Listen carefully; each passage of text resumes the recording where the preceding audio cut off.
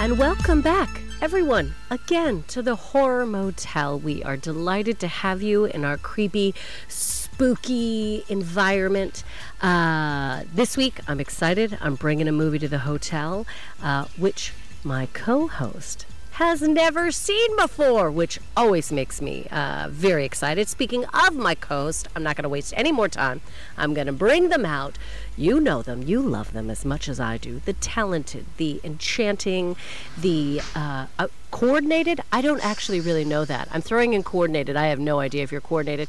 Bunny galore, everyone. Hello, darling. Well, thank you for that delicious introduction. Coordinated. I don't know if I'm not that coordinated fashion-wise, and I don't think I'm coordinated in life particularly. Rambling mess, I think, is probably... Stop it! Absolutely not. Your rambling mess sounds so organized and put together. What about actual physical coordination? Can you do things? Yeah, can you yes, tap your head and rub your belly and all that jazz? That's a good point. Yeah. Actually, for the listeners, I was trying to do that then. I'm coordinating. Well, I trained as a dancer, so I kind of am in a way, but not too extreme. Because I always think I was never very good at tap, and then I realised after a while, tap is actually beating out rhythm. So I think in that extreme, I'm not that good. So I don't think I have... some people have that real musicality inside them of the rhythm. I don't think I have that. Because I think I just get easily distracted by, shiny things. You're Billy Elliot until someone shows you some glittery jewelry to the side, and then you're like, I'm gone. Yeah. Exactly. Then it's fine. What kind of dance did you study? Sorry, I'm curious. What kind of dance did you take? I went to drama school. I went to the Guildford School of Acting back in the 90s, and that gives you kind of an all-round musical theatre training. So, because I was distracted by musical theatre, and I look back at it now and go, why did you wanted to do TV and be funny personality type of comedy?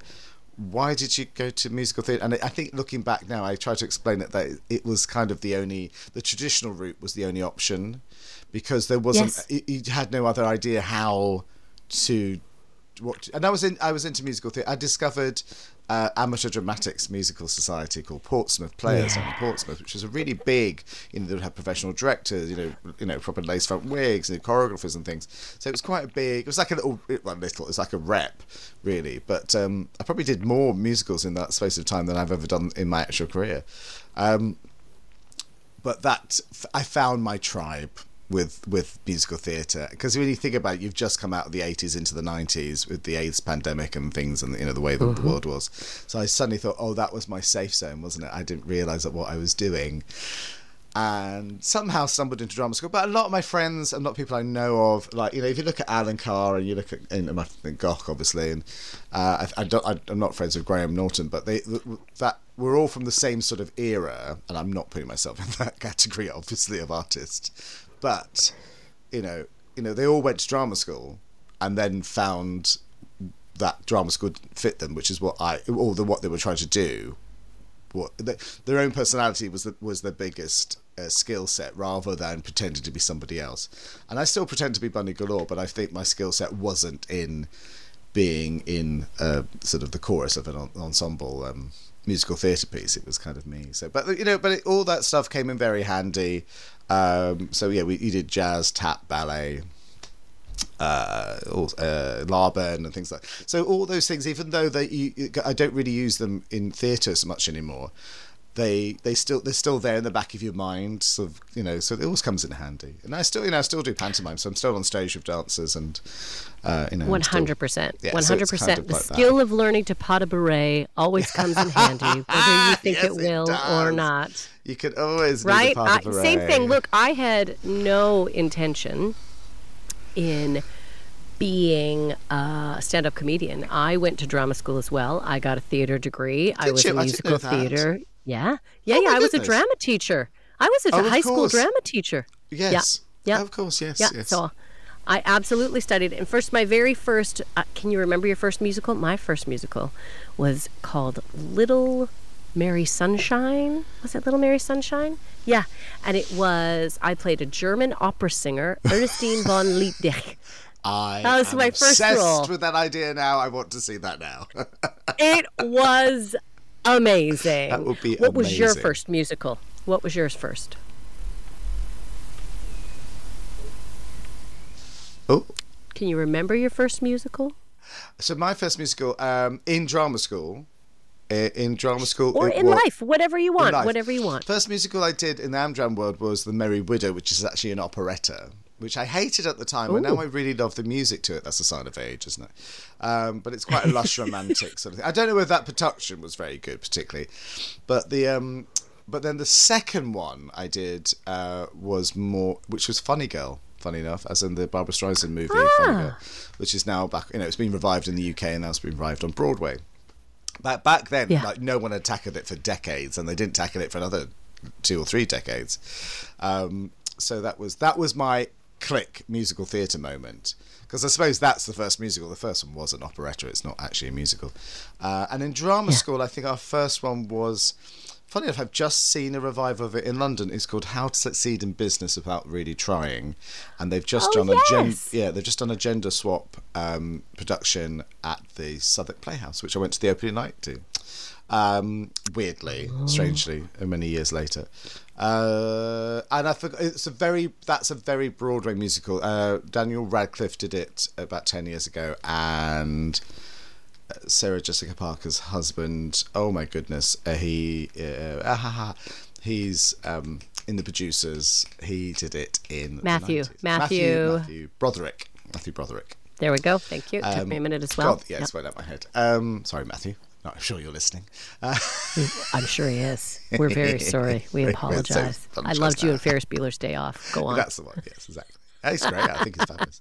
So, but it's a very American musical, so it's kind of that's not done very often as well. Isn't that strange? And they did a gender swap.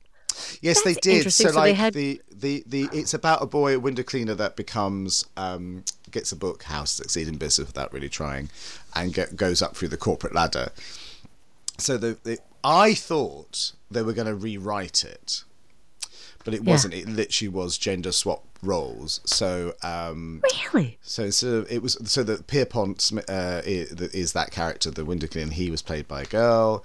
The big boss, Mr. Bigley, was played by a lady as well. So they kind of swapped it. Amazing. Which is but no dialogue was changed or updated. So I was a bit like, I'm not sure that works. I think if I wanted to see a gender swap version, I want to see it rewritten. But you are because it's a 1960s musical, and it's probably quite a light pastiche of the corporate world at the time. 50, 60 years later, it's become very misogynist and sexist. Even though it's pastiching that, it's still not.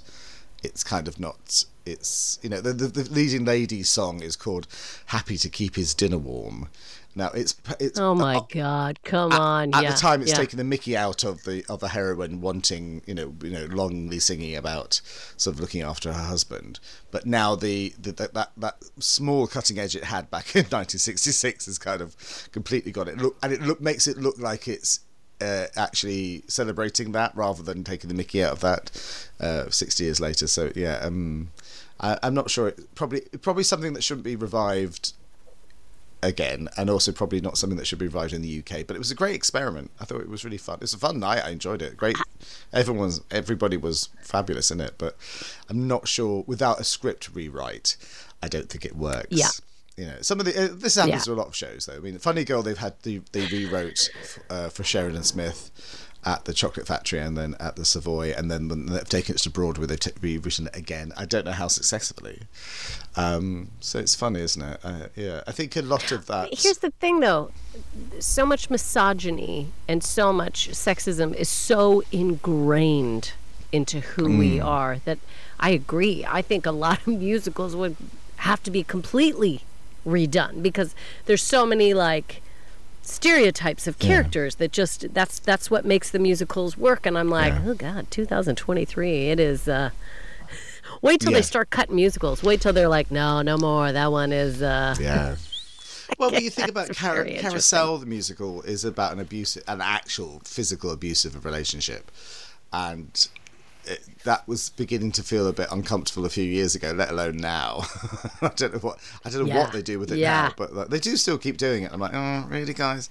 I remember seeing the movie and thinking, this is a bit odd, and that was back in the 80s, of the 50s, 60s, 50s, I think it is, isn't it, the movie? So yeah, I think some things don't age very well, because it's not like film where it's a moment captured in time. And you can always say that, well, that's a snapshot of the time, because because this is, yes, the script is a snapshot of time, but because you're reviving it, you're doing it afresh with new people writing. It feels a bit more raw because you're like, it's modern people saying these words. So it's a bit like, it's always a little bit awkward. And it's a little bit strange, isn't it? I completely forgot that you had that drama school background. So where did the stand-up comedy come into once you'd started sort of going out to the big wide world? Does it kind of just speak to you then? Well, I'm very Joan Rivers, everyone. So this is what went on with me. When I graduated from university, I got a teaching job, a high school teaching job. And I did not really want to be a teacher, but I just got the teaching degree to fall back on. And so I thought, maybe I'll try stand-up comedy. That's something that I could do that didn't require someone to cast me. And I could do it while I was teaching. I thought I can keep my day job, and then I could do stand-up comedy at night. And then before too long, it just completely became my life, which is exactly Joan Rivers was auditioning in the days. She wanted to be an actress. That's what she really wanted to do. So she auditioned in the days and became a stand-up comedian because she thought, I can make money at night while I'm still auditioning. It's like stand-up sometimes just becomes this side thing that all of a sudden you're like, this is what I was actually meant to be doing. Took the universe a little while to like get me there, but yeah, so that's what drug me there. Oh my God, I think it's so funny that this is a podcast about horror movies and we started off talking so much about musicals. Listeners, some of you might think musicals are like a horror, because some people hate musicals, right? Which I get. Yeah, I respect that. It's not your jam. There are so many good musicals out there. Not your jam, but I would love. What are horror musicals? What horror musicals are there? Well, Rocky Horror Picture Show, Horror, of course. Little Shop of Horrors, obviously. Little Shop of Horrors. I think that was a light moment. Was that discovering those two in the mid '80s? I remember I first saw Rocky Horror in '85. I think Channel 4 was the first UK broadcast of that in '85, and I that was like vadump.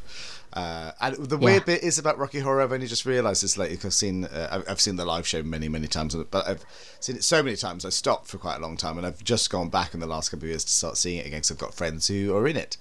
And then I suddenly, literally, it was the 2021 production that I went at Halloween. I was like, and I don't ever go out as Bunny Galore. And I have friends who said, like, let's go out in costume. And I was like, I don't do it. I do it on stage. I don't really want to do it for funsies.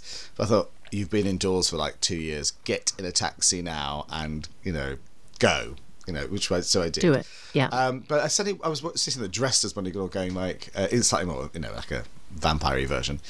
And I suddenly went, oh my gosh, the narrator character, which is in the movie, hosts the movie. I suddenly went, that's what I've ended up doing. I've ended up hosting horror films. Mm-hmm. And I just never saw that foreshadowing at all. It's the weirdest little weird universal circle that I went, I've ended up doing this. Yeah. It's so strange. And then Little Shop of Horrors came out in '86, the movie, and I absolutely love Little Shop completely. So yeah, there are some horror musicals. I think there are. Isn't it like the Swamp Thing? I think I've seen Night of the Living Dead live, the stage show. That's not a musical though. Swamp Thing, the music. There's a few. They're more like off-Broadway ones, I think. Some pop up over here. I'm surprised there's never been a movie horror musical. Wouldn't that be interesting? I feel there is, and I've just lost track of them. I'm sure Angie Stewart Head does one. I'm sure that. Oh gosh, I can't remember what these are called. We should try and find one. We should try and find musical horror movies. That would be very interesting to bring all those together. I do remember one of the Christopher Lee late '80s movies. He sings in that, so that must be. because it was him singing this is the first time I'm singing in a movie, and he's got this big baritone sort of opera voice in it, and I can't for the life remember what that is. So that must be a horror musical. There are they're obviously not that popular because we can't remember them. I think listeners, if you are a musical writer, please write a musical that Bunny and I could both be in. That's a good we would idea. Love that. Wouldn't that be great? Look at me. I'm not going to write it, but if somebody else could get on that and create a vehicle for Bunny and I, we would absolutely love that. Great idea. Let's do it. All right. Well, I'm ready.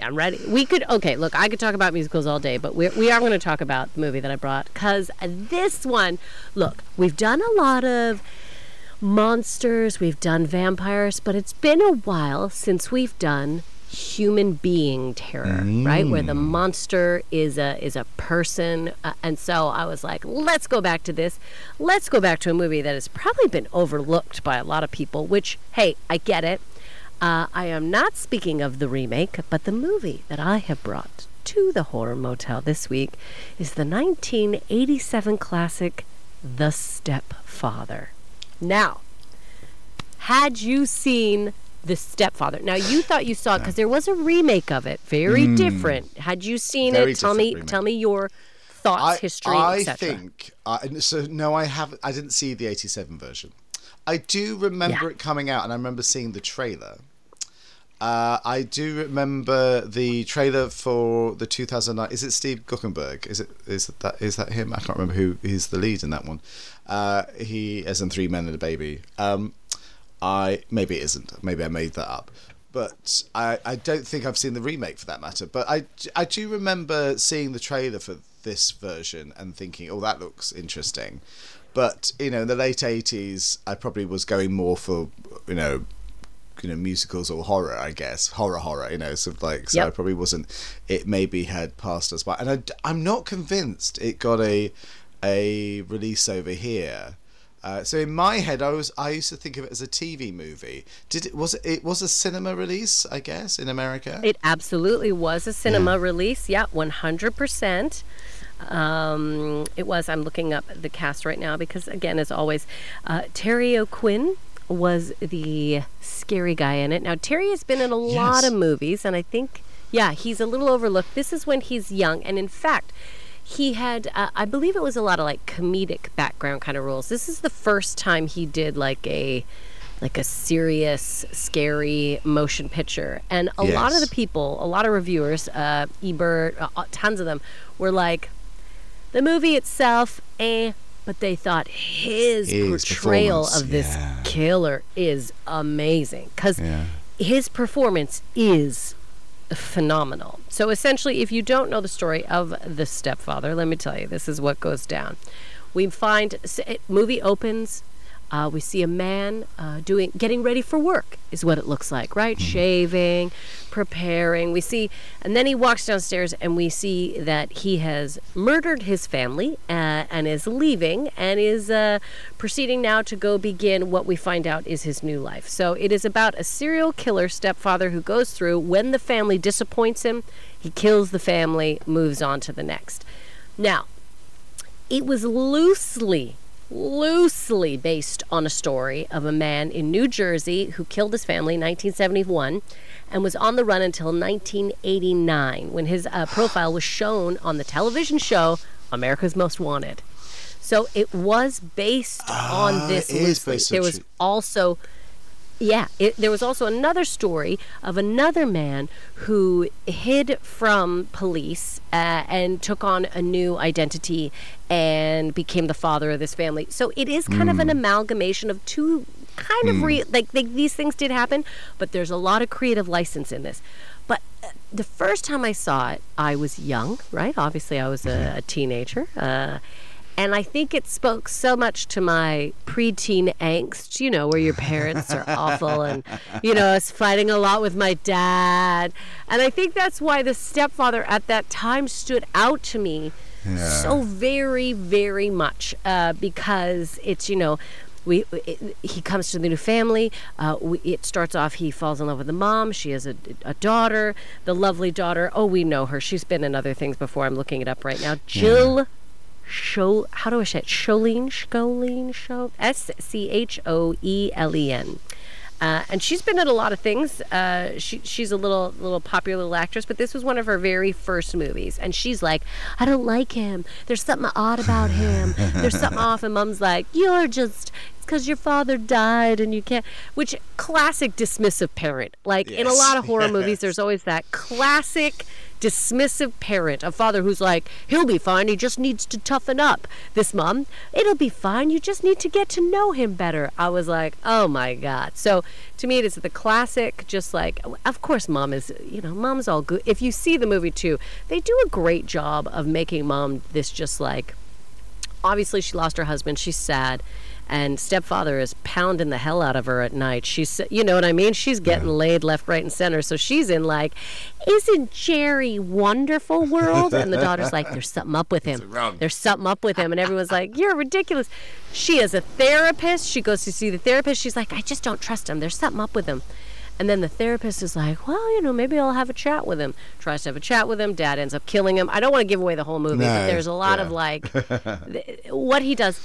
And also, actually, if I may say, as a person who appreciates, now you're the expert in wigs and, prosthetics, and I thought he did a very good job of changing up his look. Yes. For each different character. Wouldn't you say? Yeah.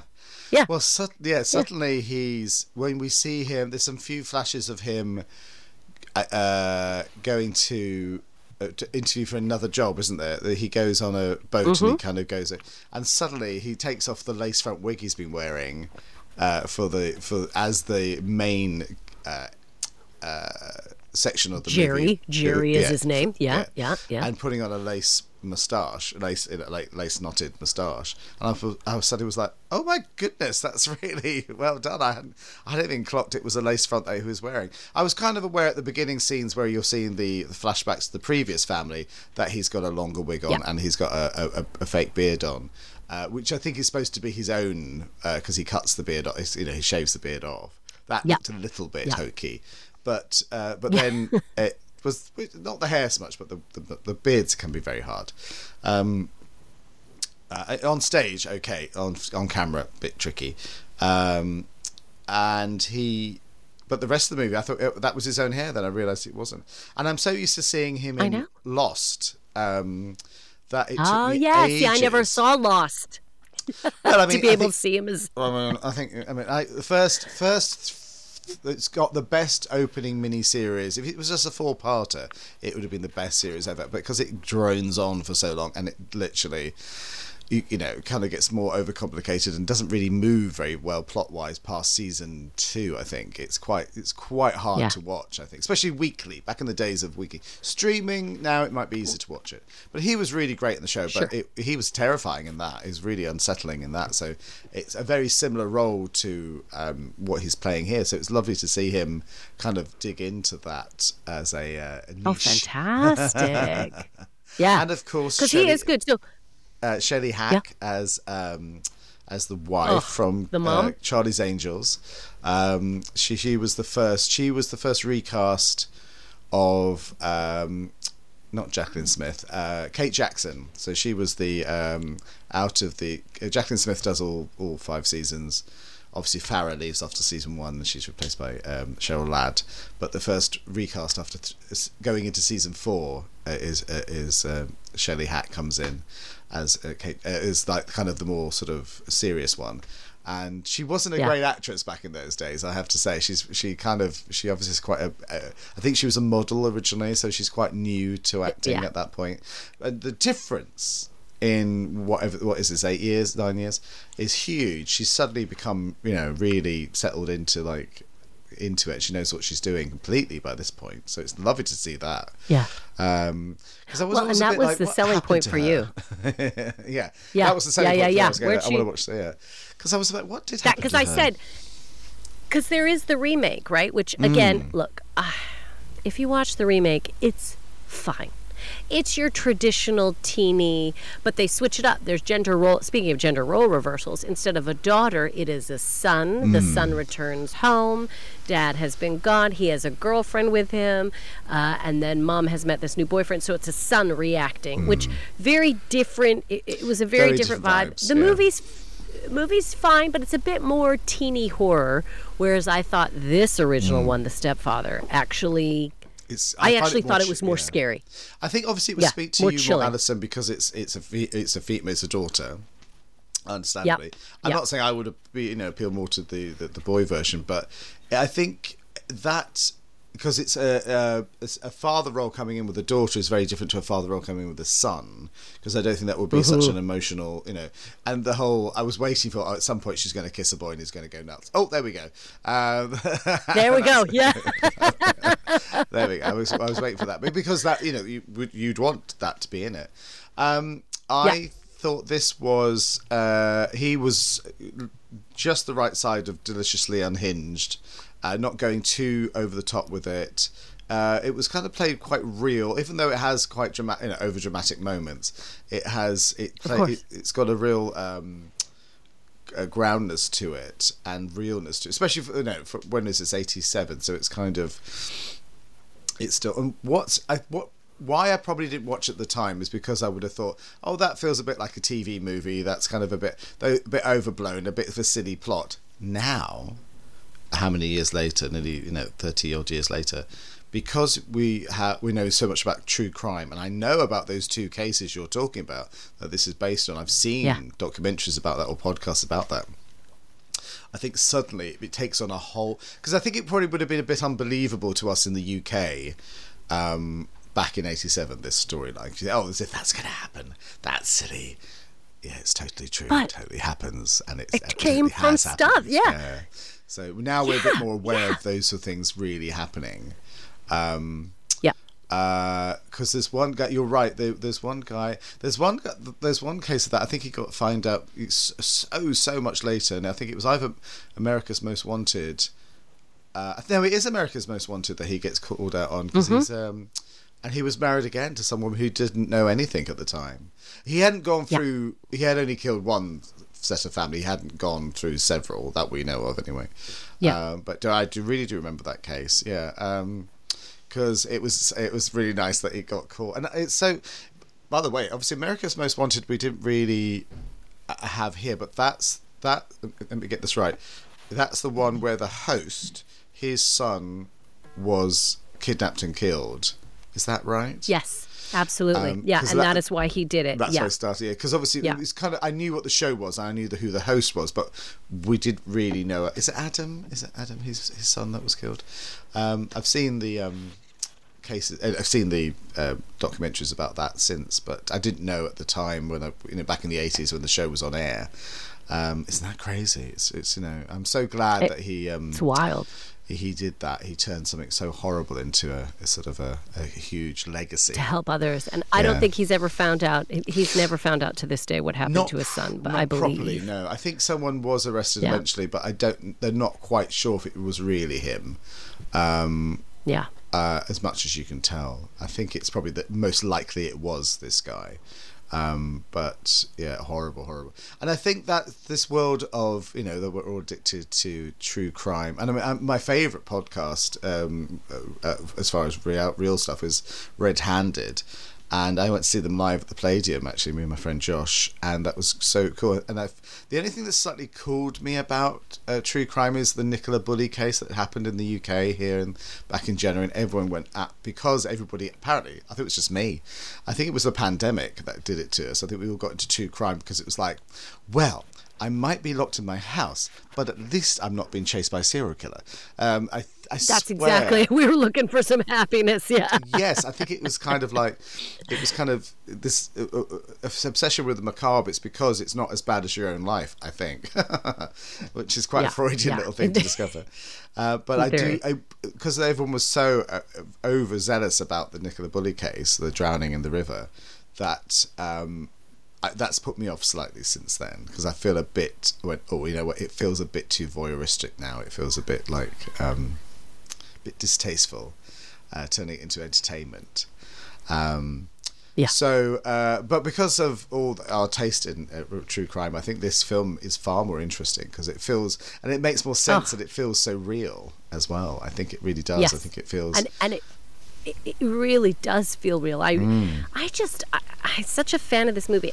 Now, the other thing, the subplot, plot B, that is going on while this is going on, because we've always got to have a subplot, is the brother of the previous murdered family is like, I want to find, Jerry, I want to look into this. So he wants to go on his own search to find out exactly what happened to his sister and the family.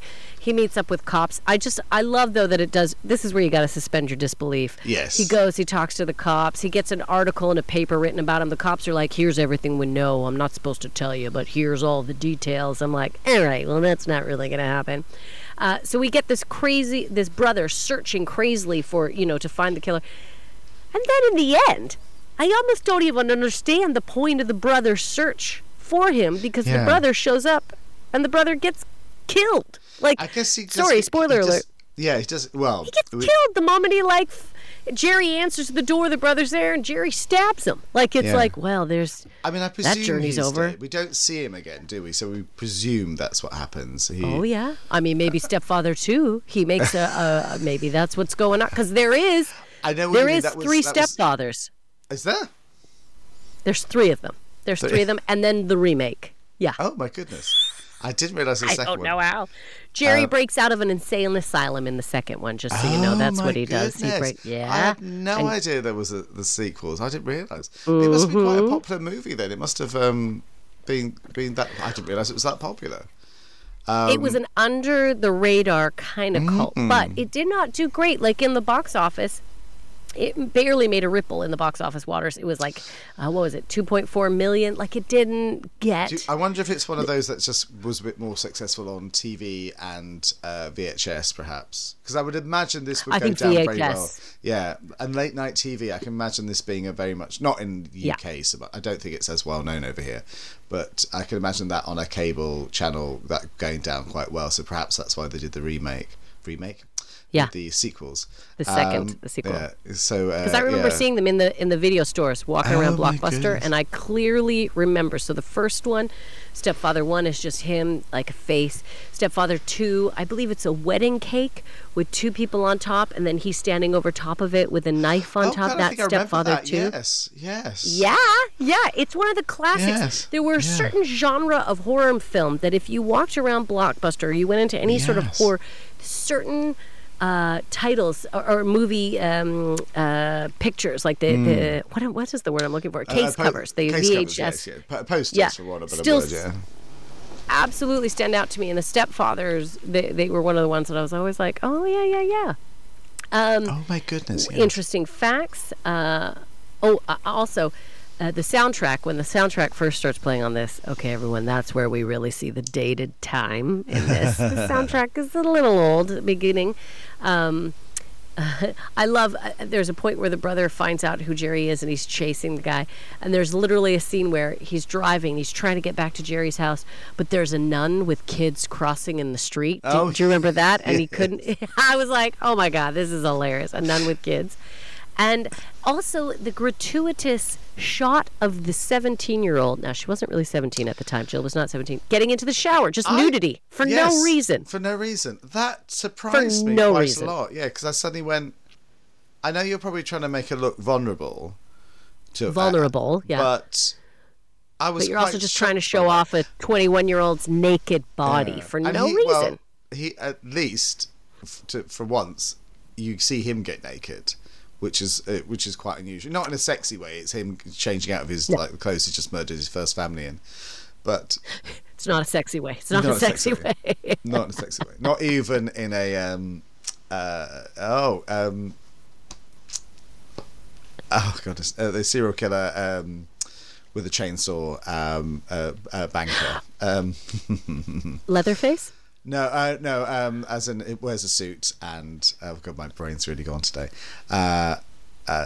Sort of corporate. American Psycho. American Psycho. Thank you. Oh goodness, there that was we hard go. work. Yes. Took me a minute. Yeah. Yeah. Suddenly went. And I wouldn't mind, but the amount of friends I've got that are very much like American Psycho. I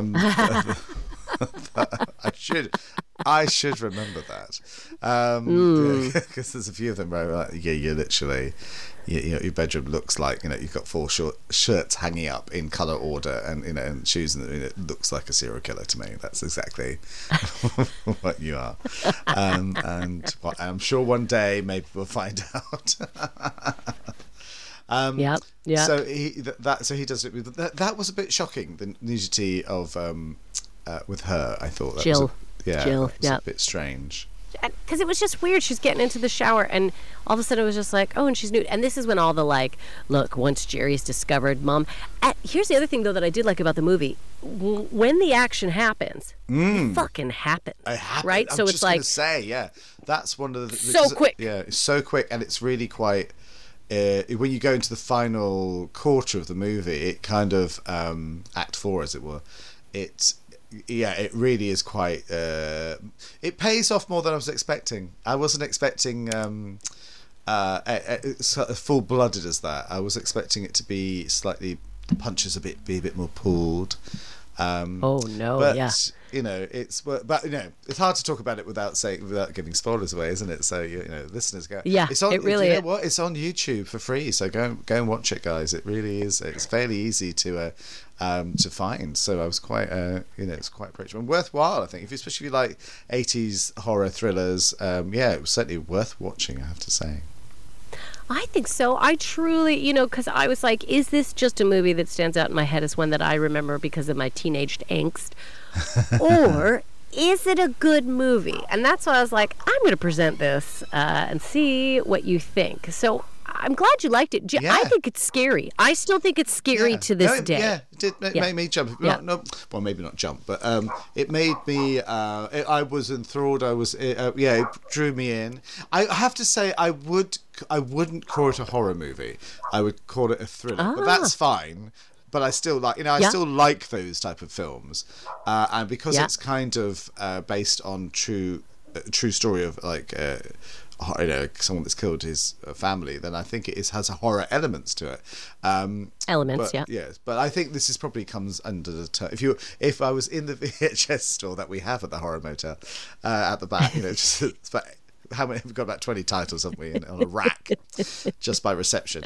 I would probably put it in the thriller section rather than the horror section, but that still makes it a very enjoyable movie, and so we can still talk about it. We can do whatever. It's our show. We can do what we like, Alison. We can do what we want, and as we've discussed in the past, there's a wide range of what people would classify as horror, and everyone has different opinions. And this actually, I thought it was really interesting when I read about it. The screenwriter Donald E. Westlake based the character of Stephanie, which is the character that Jill plays, the daughter, on his real-life teenage stepdaughter, who he was having difficulty getting along with at the time. So I was like, oh, this is for him to get out as, you hate me, I'll write a movie about this. And she actually, Jill, what is her name? I just said it there. Stephanie in the movie. She actually did almost all of her own stunts, which I thought was really interesting. So so back then, I mean, that was a big deal, right? They would hire people in to do all sorts of things, but they did it, and I was impressed with her. And I just, I really recommend this one as I think a movie, a scary movie that a lot of people have not seen. Again, the remake, fine. It's your average teeny bopper, but I feel like this one, I don't know, there's more of an element of creepiness, scary. I think he does such a good job of playing the, like, when you see his breaks from, like, where he's at, like when he goes downstairs, because he goes into, like, his woodworking room, and that's where he starts to, like, lose it. Like, who am I? Where am I? What is it? And he, like, just has breakdowns that he keeps secret. And I thought he did such a good job of those. Like, his, from who he, like, just a brilliant performance. The movie itself, I mean, you can like it, you can hate it, but, the performances, I really liked it. His one thing where he says right before he attacks Mom, when she knows the jig is up, who am I here? I do like that one moment where he's like, wait a minute, who who am I here? Because he says the wrong last name, and she's like, what are you talking about? And he's like, right, sorry, who am I here? And that was kind of the catchphrase for the whole movie. Who am I here? Yeah. And I just, So I highly recommend The Stepfather to anyone who has not seen it, especially if you like weird family dynamics in a horror movie. This does it. This is excellent. Watch the remake if you want. Let me know what you think. I think I remember trying to watch the sequel. I think the first one is better. I remember not being as interested in the sequel, but it would be interesting to see what the hell they did with Jerry, right? Breaking out of an asylum, like, I'd like to see how they pull that off. I always like an asylum story. It's always exciting when someone comes out. But now that I have exposed you to The Stepfather, one of my adolescent horrors, Bunny, what do you think? Where in the horror motel should we check this gem in? Well, so what I was thinking, because of certain scenes in the film that keep it sick in my mind, particularly the confrontation at the end, is that in room 11, the bathroom there is peach tiled, and it's still got like the gold shag pile carpet in there. It's very 80s, listeners, that bathroom. So I think, with the steam running, with the hot tap running, I think it should go into the bathroom in that room, because it's very 80s, but it's still spooky as anything in that Psycho kind of way. And it has one of the, bathroom scene that is quite disturbing when he's trying to do a full-on, hatchet in The Shining, kind of to get through the door type of thing. He kicks the door through. That's amazing. That he actually physically gets through a door as well is quite terrifying. So that's. So I'm going to put it in the bathroom of that in bedroom number 11. What an excellent call. I absolutely love that. To all future customers staying in the hotel, maybe don't use the bathroom. Knock on room number 12 when 12 to use it. But no, I think that's an absolutely wonderful place to put The Stepfather. In the bathroom, room 111, where it's 80s gloriousness. How exciting. Well, thank you so much. That was literally going down memory lane for me. Yes, I loved it. I really loved it. Yeah. I'm so glad you liked it. Thank you. Oh, that makes, because it's one that I was like, it's not a lot of people would probably remember it, but I do believe if you see it, you'll be like, I remember that VHS cover. Yes. I remember those covers. You will. Now, next week, do you want to give any indicators on what you're doing, or do you want to leave it secret? Yes, actually, it's harkening back to a couple of weeks ago when we reviewed Midsummer, and I suddenly realised, Alison, talking about it, that I hadn't watched Hereditary, so I thought I would bring that to the Horror Motel, because it's fairly new and somehow I skipped it. I've actually remembered why I skipped it now, but I'll tell you about that next week. Oh, well, thank you again so much to all of our listeners. Warning for those of you who do have a stepfather out there, we are not saying that all stepfathers are like this, so please do not take that as any sort of indication, but we are delighted you have joined us, and we cannot wait to have you back again, because you're part of our family, as we discuss more dysfunctional family horrors.